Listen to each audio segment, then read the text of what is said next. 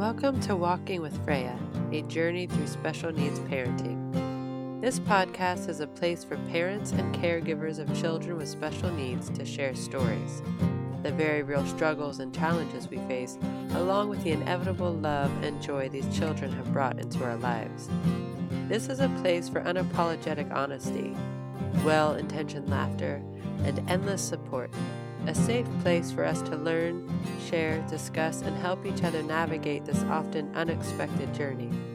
Be kind, be supportive, and when you can, keep the humor. My name is Annie, and welcome to Walking with Freya.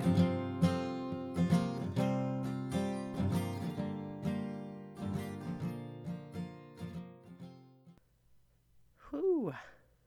So, I hope that you all survived the holidays and that you're having a peaceful break with your kids home from school. Good luck with that. I'm sure it is a balance of fun and peace and chaos and destruction. No.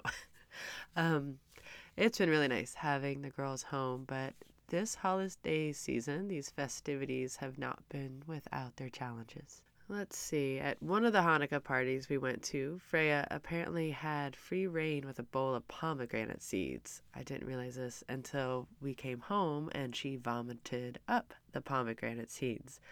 Now, with Prader-Willi syndrome, which is Freya's diagnosis for those of you new to the podcast, anything like vomiting, diarrhea, stomach pain can be a very alarming sign. We've been to the emergency room a few times because of this, especially in the beginning when we were trying to figure it all out. But it seems that Freya is one who can have these symptoms without it being too alarming. Still, the fact that she ate so many pomegranate seeds that they came up like that was a sure sign of my lack of supervision. Then we had a beautiful solstice fire in our backyard on Friday, and all went well that night until there were a lot of kids there. They were all having fun. Everyone was getting along. And then the next morning, I heard our friend leave and Freya get up. And then I realized that I had left some of the food out from dinner, and I wasn't sure that our friend had closed the kitchen door when he left. So I made my way downstairs, and sure enough, there was Freya with her hand in a pot of brown rice. The food was obviously not bad for her, but the act of sneaking food or serving herself is one that we can't allow, given the characteristics of Prader-Willi syndrome. So then later that day, we went to a gingerbread house making party. I let Freya go because it was a 7-year-old's birthday party, a dear friend of ours. So, she kind of had to go. And I went to supervise Freya. And even sitting right next to her, she managed to get quite a bit of candy in her mouth. Usually it was when I looked away to talk to an adult or get up to get water or something. And granted, the other kids were openly shoving candy into their faces, but again, this is not something we can allow Freya to ever do. So as we were walking home from our friend's house from the party, Freya kept mentioning how full her belly was. This is not a normal statement for her. We came home and she just kind of passed out for the night. I assume from some sugar high. Or sugar high collapse, I don't know. But then she woke up the next morning and she was saying that her belly ached and she was pretty cranky through breakfast, and then she went back to her room and she fell asleep and she slept for most of the day. She got up periodically and we'd go to the bathroom. She would say that her belly hurt and then she would go back to sleep. For those of you in the PWS world, the Prader-Willi world, you might think that I should have rushed her to the ER. But she was using the bathroom and was able to go, so I waited it out. She slept all night and the next morning felt much better after a trip to the bathroom. But this confirmed for me that it was not a stomach bug, but my inability to keep her from eating too much candy. So I did tell Freya that was the end of our gingerbread making parties. So Freya also had 2 screaming fits. This is a fairly new thing for her. And I shouldn't say they're screaming fits. I mean, she does do some yelling and is developing this kind of high-pitched scream. But she's not just screaming, but she's saying what she's angry about. So she had 2 of these on Christmas. One was at our house after we opened presents and had breakfast. I don't even remember what she got mad about, but she got really mad and she started yelling, and then she stalked off to her room and fell asleep. So the other fit was at our friend's house during Christmas dinner. We were done eating, but we were still hanging out around the table, and the kids were trying to decide what movie they were going to watch, and they started arguing about it. Instead of sitting with her and the children to talk through it and try to come up with a solution, I just picked her up and we went outside. I realized that was perhaps not the best decision, but I was a few glasses of wine in, and honestly, I did not want her to throw a fit like she had in the morning. I didn't want the other kids to see it, and I was afraid that if they did, they would, kind of hold it against her forever. I don't know. So, not really knowing what to do, we sat on a chair in the front yard and I held her while she screamed and yelled and told me how angry she was. I was able to be calm for a moment. I tried patience, I tried distraction, and then my general kind of take no shit parenting style kicked in, and I told her that everyone in the neighborhood, I said, see all these houses, everyone can hear you screaming, and what if they call the cops because they think I'm hurting you, and then those cops come and then they take me away? Yeah, I'm sure that many of you are shaking your heads in disgust. It was not the best parenting moment. I mean, I wasn't like nasty about it. I was just very matter of fact. Like, you're in the front yard screaming as I'm holding you. I didn't want to set her down. I didn't want her I mean, the road was right there. I didn't want her stalking off into the road. So then I just told her that we were just going to go home. That if she was going to throw a fit like this, that we were just going to go home. And I think that worked a little bit because I got her inside. And she did sit in the hallway mad for a bit, but eventually she made her way to the coloring station that we had set up for her, and her dad and a friend sat with her and colored for a little bit, so the crisis was diverted. So, yeah, I'm basically out of the running for Mom of the Year. I realized that. Uh, I am learning. And to be fair, we have had a lot of sweet moments. Also, we've had lovely times spent puzzling, listening to Christmas music, dance parties in the kitchen, coloring and playing cards. It's a balance. And I've heard from quite a few of you that hearing these stories on this podcast help you to realize that you're not alone in this journey, that we are all struggling to figure out what we're doing, that we're living and loving, fumbling many things and getting some of them right. That is why I wanted to share my holiday stories with you. We do some things right around here, and we screw some things up too. We are learning as we go and hopefully not leaving destruction in our wake. I know for many of you, the holidays are now a time of stress and struggles, whether with food issues, sensory issues, family gatherings, not enough time to yourself, everything. But we can all share these stories. So I invite you to email me and share with me your holiday story. So this would not be a full-on interview and there would be no recording. So if you've been wanting to share something with this podcast but are intimidated by the interviews, this is a great way to share. So you can send me your stories of this holiday season or maybe another holiday season that you remember. Send me your stories of what was challenging. What was your biggest struggle? What crappy thing did your auntie say? Or grandma? What did grandma say? What did they do? Did they hand your kid a bowl full of candy and say, go at it, go to town? I don't know. Did you miss out on a party? Did you not go to some festivities because of not feeling up for the challenges that you might face? Or tell me what went well. Did you have a child start to throw a fit, but then you knew what you were doing and you came in and you had a good solution and you were able to divert it before it went into screaming? Was your child the most well-behaved at the table? Did you have sweet, beautiful moments together? I want to hear those stories too, whatever you would like to share. I'd love to hear your stories. I'd love to read them, and I would love to share them on the podcast. And it would be a great way for us to open up and get more stories so you're not just always hearing mine. Yes, please email me your story or your stories to walkingwithfreya@gmail.com, or you can go to the website annfricke.com and you'll find at the top in the menu bar, it says share your story.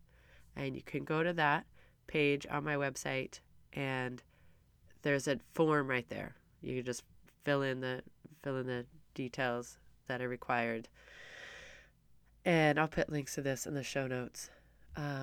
Or you can get on the Facebook group and share your story there. And I'll read it on the podcast. I think it'll be really cool. I'm excited for this. So yeah, why? Why would you share your story? Because we are building a community.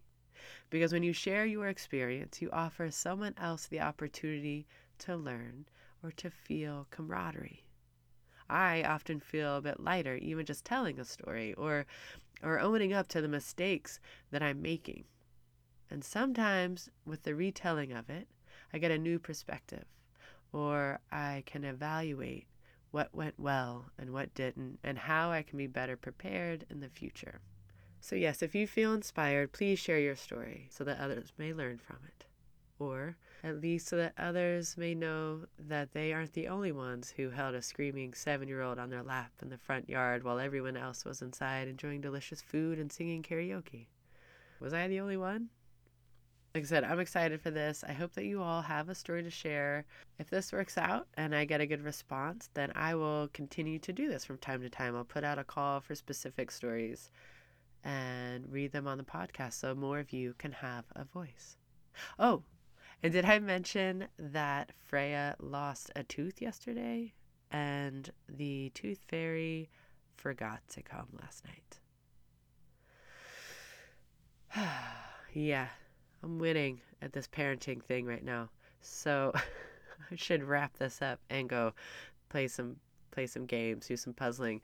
But just to let you know what this episode is about, this is an extra holiday bonus since I usually only come out every 2 weeks.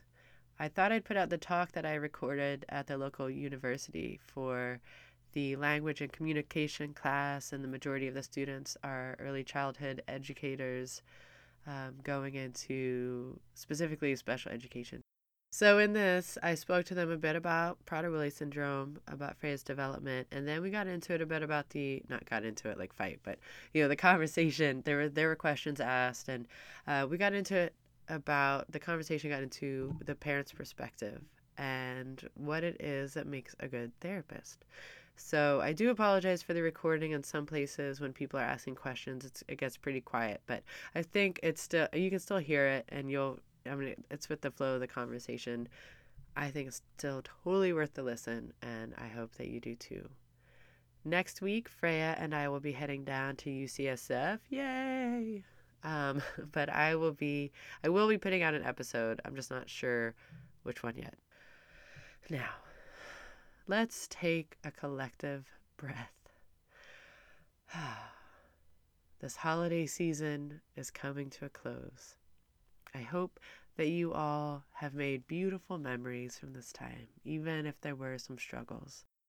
And I do look forward to reading your stories, so don't forget to share those if you feel inspired. And of course, thank you all for being here. And it is really healing to tell a story that is hard and that you need to process. So anyway, so I thought this will be a little different than what I talk about on the podcast. So I thought it would be interesting to record it. Okay. So first off, I'm going to tell you a little bit. My daughter Freya has Prader-Willi syndrome. I don't know if any of you have heard of that. So it's not a common disorder that people have heard of, but if you get into the world of special needs, and especially if you're kind of in a bigger city, you will come across it. You will meet people. So so I just want to run down some of the characteristics of it. It is an abnormality on the 15th chromosome, and it happens in about 1 in 15,000 people. And that is across gender, across race. There's nothing that my husband or I did to cause it to happen. There was nothing. It could happen to anybody. So, sorry, I've been sick for a couple of days. And so I just kind of stress that because it was so far, we were so far removed from anything like that something like that could happen, or that we would have. I mean, I'd never even heard of it. So it was shocking. Let's say that. The first time I actually heard it was Freya was about 2 months old, and she had been struggling, and we were in the doctor's office, and this is how naive my husband and I were. The pediatrician suggested that we get genetic testing, and my husband and I, like the good little Humboldt hippies we were like, well, if it's genetic, then there's nothing we can do about it, and we'll just love her, and she'll be who she is. And then I have since been opened up to the world of early intervention and how important all of this, everything is, to understanding and to taking steps and to being educated. And the first symptom, or first characteristic of Prader-Willi syndrome in babies is failure to thrive. And my daughter very much had that. And for the first few weeks, I thought she was going to die. And that was a very terrifying situation. And I attribute that to, when a lot of parents that I speak with, especially when we're talking about our kids, it's a very emotional thing to talk about. And there's a whole backstory of things like, the first 2 weeks, thinking that your child is going to die, not being sure if they're going to make it. And so all of these things add up. And I'm going to talk more about parents later and interactions with them. But so failure to thrive. So she wasn't gaining weight. She slept a lot. There were times I couldn't even wake her up. I would have to really jostle her and call to her and to try and wake her up. A lot of babies with Prader-Willi syndrome end up in the NICU with feeding tubes. And I do wonder if we had been in a bigger place, in a bigger hospital, maybe they would have taken her. But as it was, we went home after day 5, and she made it. It was good, and she was getting constant. And we were going to the doctor. We had midwives coming. And hypotonia is also a big part of it, the low muscle tone, which can affect feeding and obviously, gross motor and fine motor, all that stuff later in life. And short stature is an issue, and that is actually the legit on-paper reason why the insurance company pays for her to get growth hormone shots, which is one of the treatments. But so they give it to them for short stature, but they're learning that it helps with their muscle tone, which helps with their energy level, and they're learning that it helps with their cognitive development. And it's a fairly new, like the last 10, 20 years, that they've started doing this. So it was really hard to get it. We had to really fight. And so developmental delays, gross motor, fine motor, intellectual delays. And then the big characteristic of Prader-Willi syndrome, the main one that when I say this, people are like, oh, wait, I think I saw a show. There was like a house remodeling show where they redid a kitchen, because the big thing is hyperphagia or hyperphagia. It is excessive hunger, which leads to excessive eating. And these kids and adults really need to be supervised around food. Food has to be locked away. And it can happen at various stages. They don't come out that way, obviously, because they have the failure to thrive. But at some point in their life, they start getting obsessed with food. They start having this obsession with food. And so in a school setting, it's actually, you have to really control it. And just yesterday, there was a birthday party at my daughter's class, and this is a Waldorf school, and so it's supposed to be healthy snacks that they bring in, and the mom was feeling rushed and I think just picked something up at the store. And the teacher, who knows Freya and is very sweet and loving, just kind of took her eyes off her for a minute, and there was part of this pumpkin log sitting on the desk next to Freya. So Freya ate hers, and then because the kid had left the pumpkin log, she ate his also. Like, there's no control for her. And of course the teacher was telling me this after school, and I was like, oh, frustrated with Freya, but the teacher was so sweet. She said, I'm sorry, that was my bad. Like, I knew this could happen, and I should have been more on it. So anyway, that was just something that happened recently. So yeah, at home we have a door in the fridge. We don't keep food out. When mealtime's done, we put food away. Freya's not so bad as far as like digging through cabinets and stuff. We don't have all that locked, but that is something that if you work with these kids, be very aware of. So they also have a low metabolism, and which really adds to the issues of weight. That is the big reason these kids pass away early is complications to because of obesity.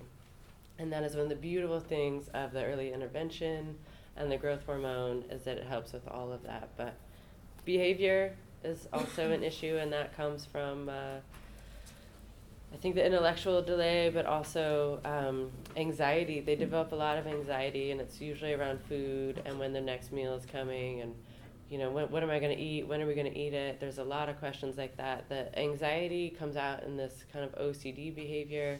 They do perseveration, a lot of talking about the same thing, asking a lot of questions.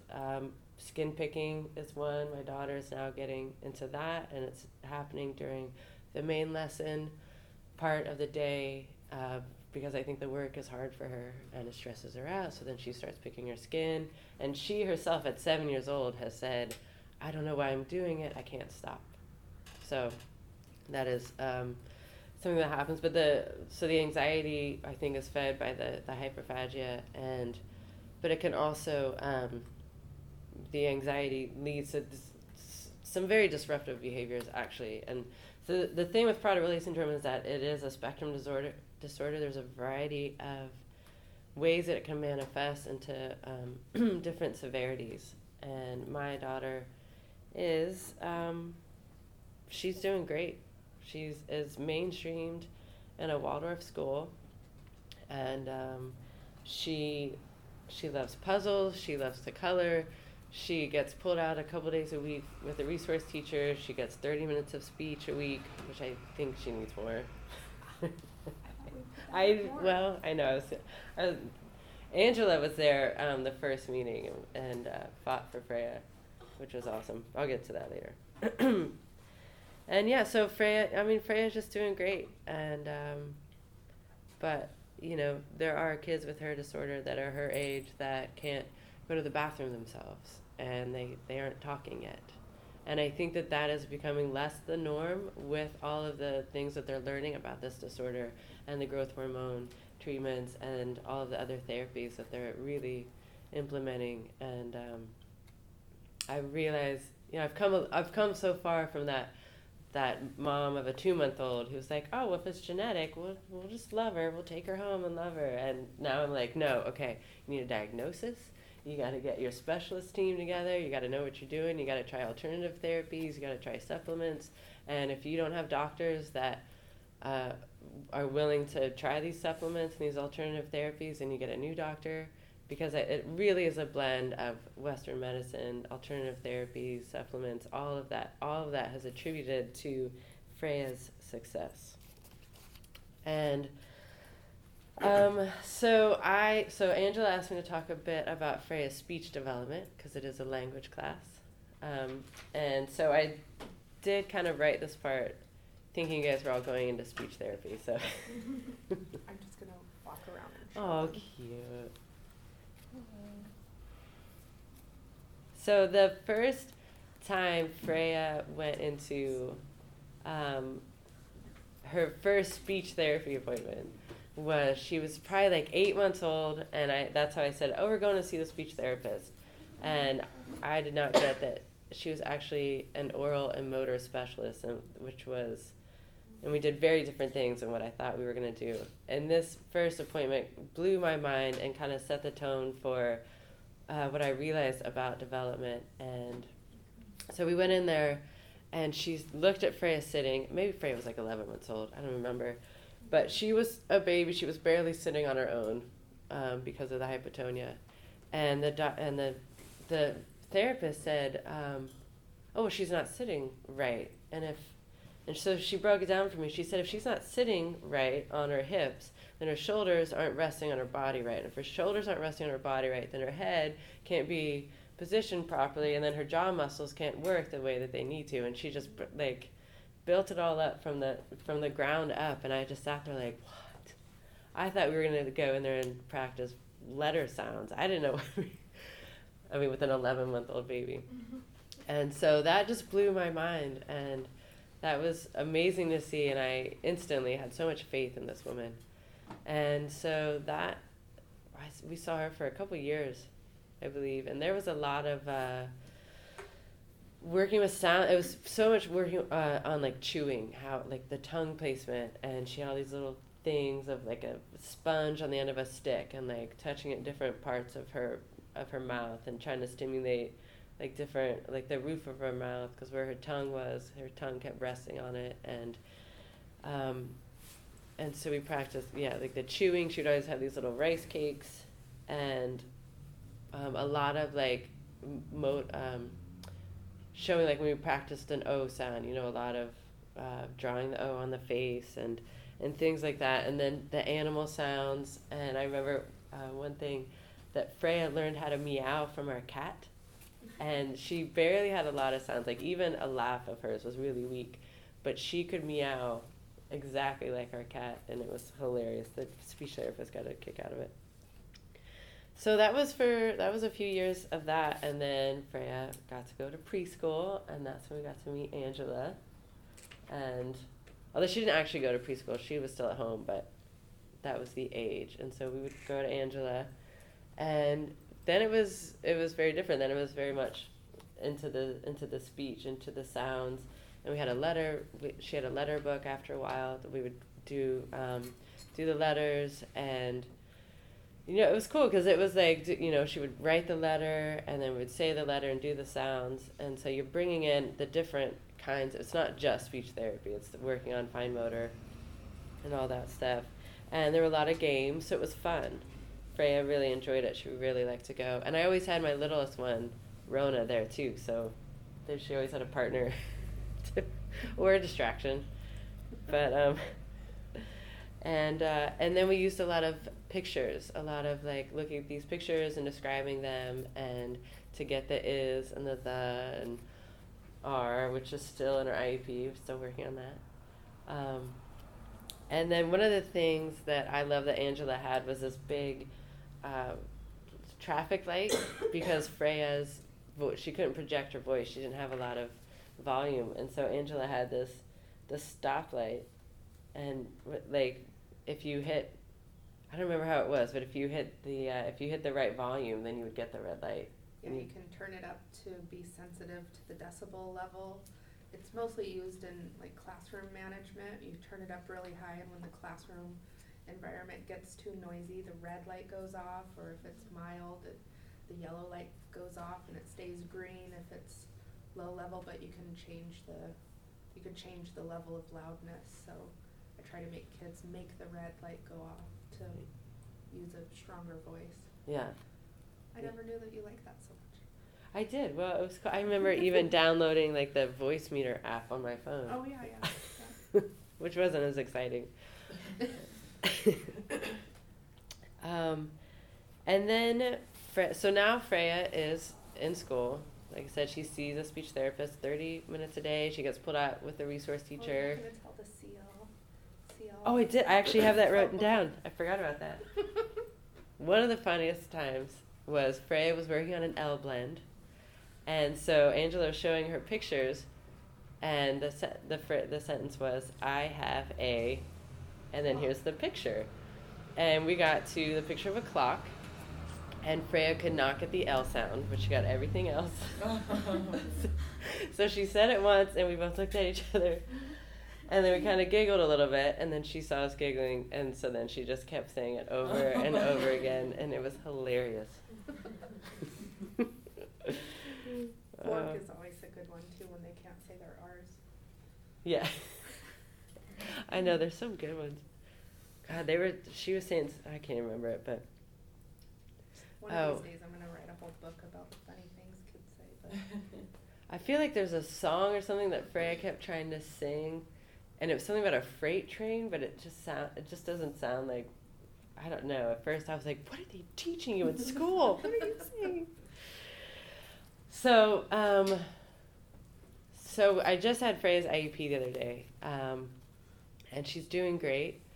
But now speech has evolved to one of her, well, they're still doing the is and the are, but now it's for conversational, because she can do it when it's modeled or when it's there, but it's for conversational. But also, I thought this was interesting. She has a goal to initiate play, because she's very soft spoken. She is not always very articulate. And so that is one of her speech goals, and it's all about body language and proximity and sticking with it. Like, that's the thing. She can go up to a kid and say, "Do you want to play?" But they're either they don't hear, or they don't slow down enough to pay attention, and they run off, or they don't hear, and then she'll just stand there and then kind of close off a bit. Also, she is such a talker now. That girl talks so much, and she loves to tell a story. She loves to relay what has happened in her day. And there are times where it's so much talking that I want to say, "Okay, let's take a break." But then I have to remind myself that there was a time where I wasn't even sure she was going to talk. So yeah. So I try and let her just go on, and I try and listen. I don't always understand, and I'm not always. I'm never mean about it, but I'm not always like, "Oh wait, tell me that again." Sometimes I'm like, "I don't understand you," when she gets really excited, and I feel like that's okay, because I'm her mother and I love her, and I think I also come from a school of, a little tough love every now and then is okay, because Freya, when she slows down, can make the sounds. When she tries, when she puts effort into it, she can speak clearer. But sometimes she just kind of, it all mumbles out, and so then I just call her to it. So that's Prader-Willi syndrome. That is Freya's development thus far. Does anybody have any questions about anything? So obviously our medical care in the area is pretty limited. Did you have to travel out of the area a lot for like testing or type of like therapy treatment things? Yeah, we go down to UCSF twice a year, at least, because she sees an endocrinologist for her growth hormone, and she also sees an ophthalmologist down there. And in the beginning, it was really frustrating, and there wasn't a physical therapist that could work with children. We ended up getting someone who I was going to talk about that later, who was great at what he does, I'm sure, with adults, but not so much with Freya. So yeah, that was a struggle. That was really hard, finding, getting good therapists, having to wait so long for certain therapists, and thankfully for her, the medical issue, like the medical stuff, is not too much of an issue. And every parent I know around here who has a kid with special needs goes to San Francisco. It's what we do. This is kind of backtracking, but I know you said she's improved a lot, and it kind of like sounds like it from what you said. But when you said that she was picking her skin and she was like, "I don't know why I'm doing this," did that kind of like struck a chord in me? Like, how does she feel at school? Like, do people like ask questions to her, like, and things like that? Like how do you all like feel and handle it? Yeah. Well, she went there last year, so she's with some of the same kids, and there's definitely the kids in the class that I feel very safe with her, that have always been very kind and very sweet and attentive. My best friend's daughter is also in the class, and we've known each other for years and years. And so actually her daughter, she's kind of raised her as like, "Okay, you gotta look out for Freya," like, which I think is sweet. And, there's definitely some kids that, I don't know that anybody's ever outright mean to her. It's a pretty safe environment. Like I said, it's a Waldorf school. It's a public school, but it's a small Waldorf school, and so I go. They do a nature walk every week. I go on the nature walk, and it's kind of my time to like look around and observe. Like, okay, who's being nice? And there's some issues come up, but I trust the teachers. I trust the aide that's in the class. But yeah, that is I would say that's my biggest concern. And I don't know. I mean, it's something that I still struggle with. Like, is she in the right environment as far as like peers? And You know, would she be? But she's so. The thing is that here's the thing. She's in that zone of. She passes a lot of the tests, so like she can never get into Glen Paul, which I'm sure you guys know what Glen Paul is. She can never get into Glen Paul. There's certain services that she hasn't gotten because she's done so well, but she's also not Yeah. doing that. What she's not where her peers are academically or socially, Yeah, that makes sense. but she does well enough. So I don't know. It's something that we just have to constantly reevaluate. And but yeah, one of the hardest things, because honestly, and actually at the IEP, I was more concerned. I wanted to talk more about like safety and peers, because academically, you know, she is who she is, and we work on it, and she's, you know, I one of the a big moment for me was Freya was 2 years old, and she was sitting on the floor, and she had these strings that she loved to play with, and she was pulling them out and folding them up and putting them in a pile, folding them up, putting them in a pile, and I'm making dinner. I got Billie Holiday playing, and I'm like, I'm frying up some dinner or whatever, and I'm just, you know, have a glass of wine, and I just look over at Freya, and I realized that up until that point, I had been living in the state of, okay, well, I got to make sure I get the right therapies, the right supplements. We got to catch her up. Like, we have to get her up to speed. And at some point, I realized that I had this thought that at some point she was going to catch up, and then it was all going to be fine. And so that, for whatever reason about that moment, looking at Freya, I was like, oh, wow. Like, no, she's always going to be on her own time. She's always going to be at her own pace. She's always going to be okay with special needs. And it was very liberating, actually, to realize that. But I do think that she's capable of a lot of things, so I feel good about her being mainstreamed for now. But Because, I mean, it sounds like she's, like, able to, like, talk and socialize and be around people without it being, like, too overwhelming or anything. So that's kind of what I was curious about, just how, like, she does feel at school and everything like that, how people do, like, talk to her and things like that. Because kids are kind of ruthless sometimes. Like, they don't have a filter, so they'll just say, like, whatever comes first to their mind. And I just got kind of, like, nervous about that because, like, some of our goals are to be an educator, you know, so it's kind of nice that you came in to talk about this, or else I would have never really, like, known about this, like, certain, I don't know, but it's just disorder. oh, Prader-Willi syndrome. Yeah. So thank you. Yeah. You mentioned that Freya's at her own pace and everything. When did she start acquiring language and producing words and small sentences? So kind of on a scale of like normal development, where was she age-wise? I don't even remember it. When we were with you, we were happy to get 3-word sentences in the beginning, and that was like 3. Yeah. I did sign language with her too, which is, I mean, I did that with all of my kids, and so yeah, I mean, she was definitely older. Well, from 3 to 5, you know, we worked on a lot of increasing her sentences with number of words, right? Getting 3 meaningful combinations, 5 meaningful combinations, going back to, you know, 2 years old, 2-word combinations, 3 years old, 3 words, subject, verb, object. But again, a lot of the prepositions, in, on, under, behind, articles, we worked on every time. A, there, the train. And we're still working on that. Verb plus ing, verb plus past tense ed, plural s's. All of those Brown's morphemes we were working on from 3 to 5 years old.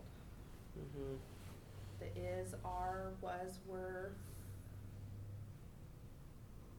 phonological awareness. F, the articulation, we did that for a while. So I know there's a lot of stuff to do with hormones. I know you mentioned a growth hormone. So like with, I don't know if that has to do with like the overeating. Do they have any theories as to why with this particular syndrome that happens, or? It's something with the hypothalamus, but they don't Okay. understand it. Unfortunately, that's Yeah. like the one thing. And there's a lot of research going on. It's a great community, and there's a lot of people working on it. But yeah, they haven't pinned that one down yet. So That's interesting. yeah, the growth hormone, like I said, they started prescribing it for short stature, and now they're Okay. seeing that it's affecting their cognitive development, and in a positive way. So, but they're working on like everything that they have, as far as I know, in the research that they're doing. They're doing like oxytocin studies. They're now working with CBD, but that stuff's more for like anxiety. But they're finding that if they can kind of control the anxiety a little bit, that can also affect that food drive. Yeah. I think that it doesn't affect how they feel, because they never feel full, but it can affect that perseveration maybe of the like where's the food. And then once, I don't know if this would relate, but like once she hits puberty, is there any like complications with hormones or anything like that with this syndrome? So I know that. So I haven't gotten there. Like the big thing Right. that they tell you when you have a kid with this disorder is that don't look ahead. Like Okay. that is their big thing. Like don't do research. Don't get on the internet. Like know the stage that you're at, because it can be very overwhelming.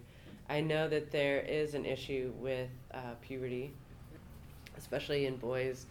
I know that they're very much, or the insurance company is going to try and stop growth hormone once she stops growing, and that thankfully there is an amazing specialist in the Prader-Willi world who lives in Florida, and she has like over 400 patients. The last time I heard, she sees people from around the world. This woman is amazing, and she fights for our kids, and she fights for growth hormone for the rest of their life, and but the insurance company has to catch up. So yeah, I don't think I answered your question. Puberty, I don't know too much about puberty right now, but so Catherine? Why do they give you so much trouble? Like, it's obvious that these kids, like, need this help and everything like that. Like, I feel like, I know in reality, like, things are hard to get. Like, it's even hard for me to get ADHD medication. Like, they give me trouble every time I go to the pharmacy. But, like, that's just kind of ridiculous. Like, when you can see that a growth hormone is, like, benefiting someone. well, the thing is that when this was 6 years ago, well, 7, I guess, they're incredibly expensive. So the insurance company is putting a lot on, they want to know that it's all legit. When they first started doing growth hormone in these kids, there were some fatalities, and so they had to really understand why. Sleep apnea is a problem, and they were finding that kids, what was happening was that their tonsils and their adenoids were growing very quickly, and they were essentially suffocating in their sleep. So there was a lot of kind of steps to go through with sleep studies, and you had asked about that. We had to go down to UCSF for all the sleep studies, and to get the monitor, or the CPAP machine, which I ended up not using, and that was a very that's a whole other lecture. It's a whole other story. But she's never had a problem on growth hormone. But yeah, so because of those early fatalities, they really wanted to be sure that what they were doing was okay. And then, of course, when the insurance company gets in and they're like, wait, you want me to pay $40,000 a year for these shots? They really want to know why, and they really want to make sure that they're doing it for the right reasons. And then there's also, and if that Florida doctor was in here, I mean, she'd have amazing information that would not be different, but a different look than like the doctors at UCSF that prescribe the growth hormone. When they're looking at brain development and growth hormone and the side effects, because then there's this whole level. She gets her blood tested every 6 months of her growth hormone level. And there's a way to read that information that they look at it one way and the specialist looks at it another way, and So you just got they a lot of disagree. people with a lot of opinions. Yeah. And what do I know? I'm just the mom. Like, I don't know anything about You're just there every day watching her, observing her. Yeah. It seems like a lot of parents of children with various disorders or other things are often kind of looked not necessarily like looked down upon, but it can definitely feel like doctors are kind of condescending towards you. Like you just Mhm. said, like I'm just the mom. You know, Right. have you felt that in being an advocate for your child? And what about like a community of other parents of children with the same disorder? So I am blessed that the Prader-Willi community is huge, and they're very on it. They have a Prader-Willi California Foundation. They have a national organization. They have an organization for fundraising for the research, and they're all there's a lot of fluidity between them. There's a lot of information sharing. They, as soon as you get a diagnosis, they sign you up. They send you information packets. I even had somebody from the foundation call me and had a conversation with me. It's a really beautiful community. Like they're very active, very open with their information, and there's always a number you can call if you need an advocate. They're very big about that.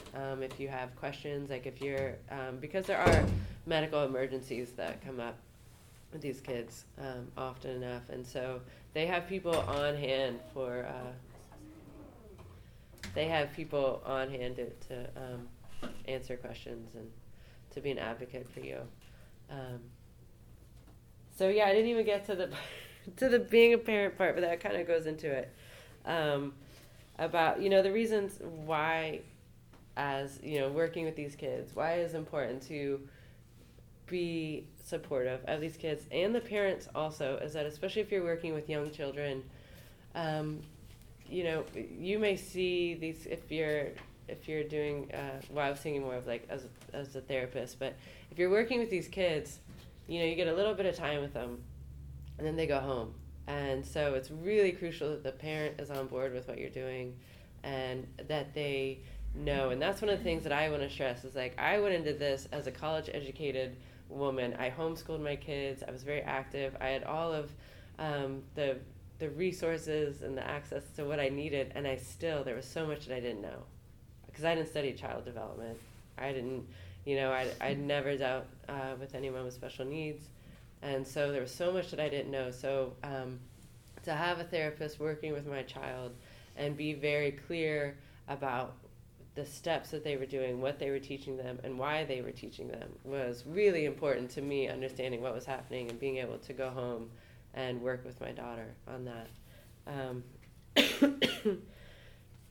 And another thing that I want to say is that you guys, if you're making a point to go into special education, and we know that, you guys are a safe space.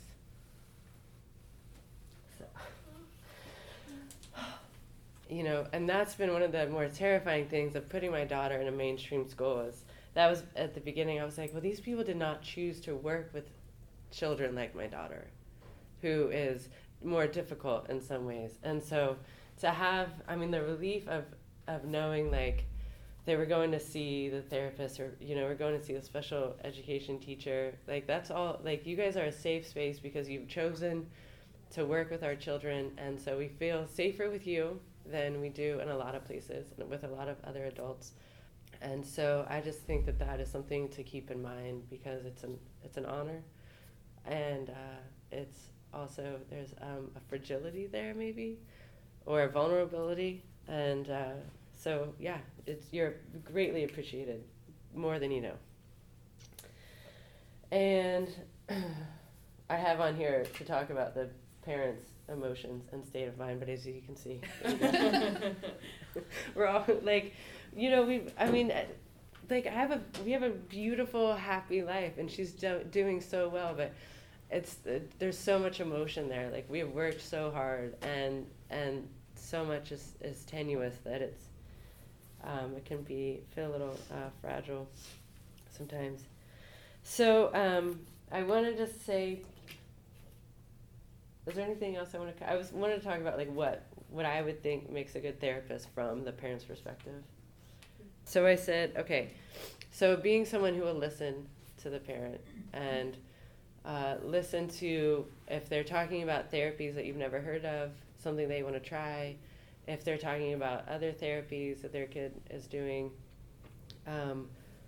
knowing the kid's diagnosis. I understand that there's a variety of diagnoses out there and you can't know everything, but if you get a file and you have a kid coming in that's got Prader-Willi syndrome and you're like, oh, I've never heard of that, do a basic search so that I'm not spending my time educating you, because first off, if I talk about it, I'm probably going to cry and then I'm going to feel weird. And then, so it's just maybe know the basics of the child that is coming in. Listen to the parent, and it's beautiful to have, when a therapist or a teacher has a connection with a child. Obviously, we want you guys to have a connection with our child, and I know that you're not going to have a connection with everybody, but even just a little thing of knowing that they have a dog. And when they come in, oh, how's your dog today? Just some kind of personal connection to just lighten it a bit, I guess. Being open to alternative therapies, advocating for the child. That was one of the things that we didn't get to talk to yet. But Angela came with me to Freya's first meeting at the Waldorf School, and I was so nervous, and up to that point, we would talk about it, and she was always willing to talk about it, and she would always remind me, Annie, you have your rights. This is what she deserves. This is what she can get, and just kind of kept pumping me up. And I had talked to her about it. I was like, I'm probably gonna cry, and she said, that's okay. You can cry. And she was there, and They offered a certain amount of speech, and in my head I was like, well, I don't know if that's enough, but I was too intimidated to say anything. And Angela said, well, very nicely, I don't think that that's enough, and I recommend this. So, it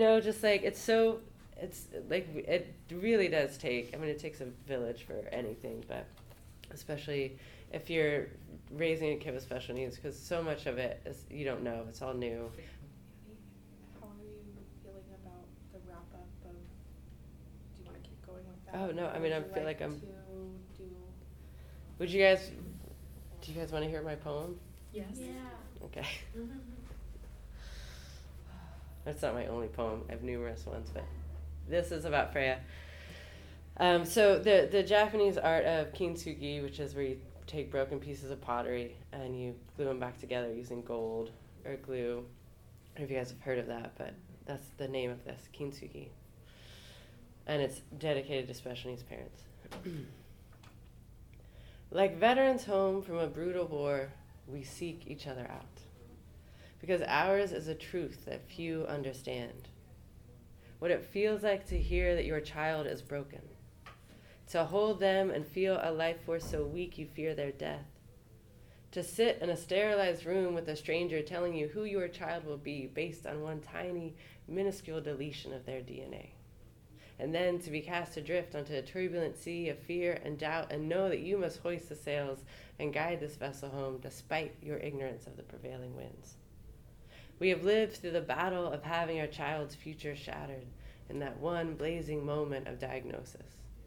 Our shock-filled eyes slowly registering the shimmering glass-like fragments scattered about our feet, tears mixing with blood seeping from wounds suffered in the explosion, wounds becoming scars, there to remind us always of this moment.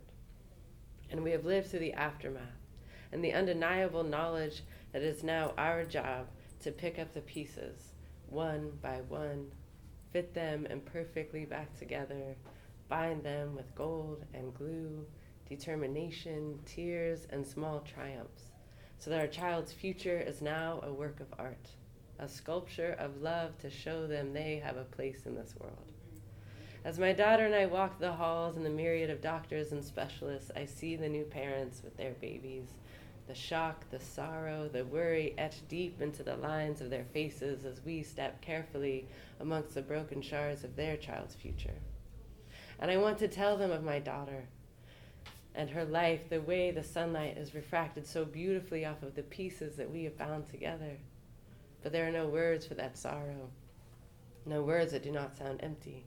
So instead, I smile and let my soulful daughter go to them and look upon their baby with the sincere, open delight that brings people to love her so easily. I smile and hope that they see what I see, the beauty of the perfect imperfections of someone who was never, never truly broken. So thank you.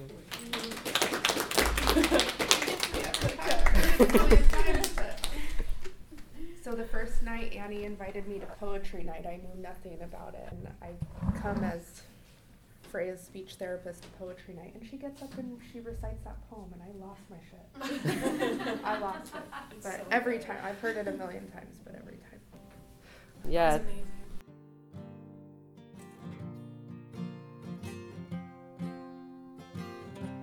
I want to ask a favor. Are you finding these stories helpful? Are you finding comfort in knowing that you are not alone on your journey? That we all experience frustrations and grief and confusion, along with the joys and the laughter and the smiles? Can you help me spread the word so that others can be a part of this community we are creating? So they too can have the opportunity to find acceptance, inspiration, comfort, and connection through these stories. In your community, your special needs community, can you share this podcast? Is there an episode that really speaks to you, or perhaps discusses an issue you know a friend or peer is grappling with? Send them the link to the episode. Tell them how to find it. I am sharing the word on Instagram and Facebook and in my special needs community, but I need your help also. If you haven't already, subscribe to the podcast.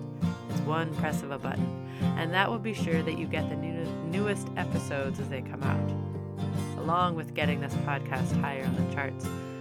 Please rate the podcast and leave a review. This also helps get the podcast noticed by more people, some of whom may really need to hear these stories.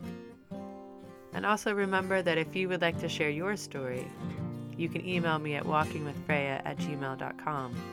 Get in touch with me, let me know that you want to share it, and we will figure out how we can do that. I really and truly believe in what it is that I am doing here. I know what benefits can come from sharing our stories, our own reflection, a deeper understanding of our journey, an acceptance, a newfound hope, movement through the grief, connections, and compassion. All of these are such positive aspects that we gain when we share our stories, when we listen to others share theirs, and we become a part of this community. So thank you for your help in getting this podcast out into the world. Thank you for listening to my story. Thank you for sharing your story. And thanks for being a part of this special needs community, because we all need each other. Thanks for being here.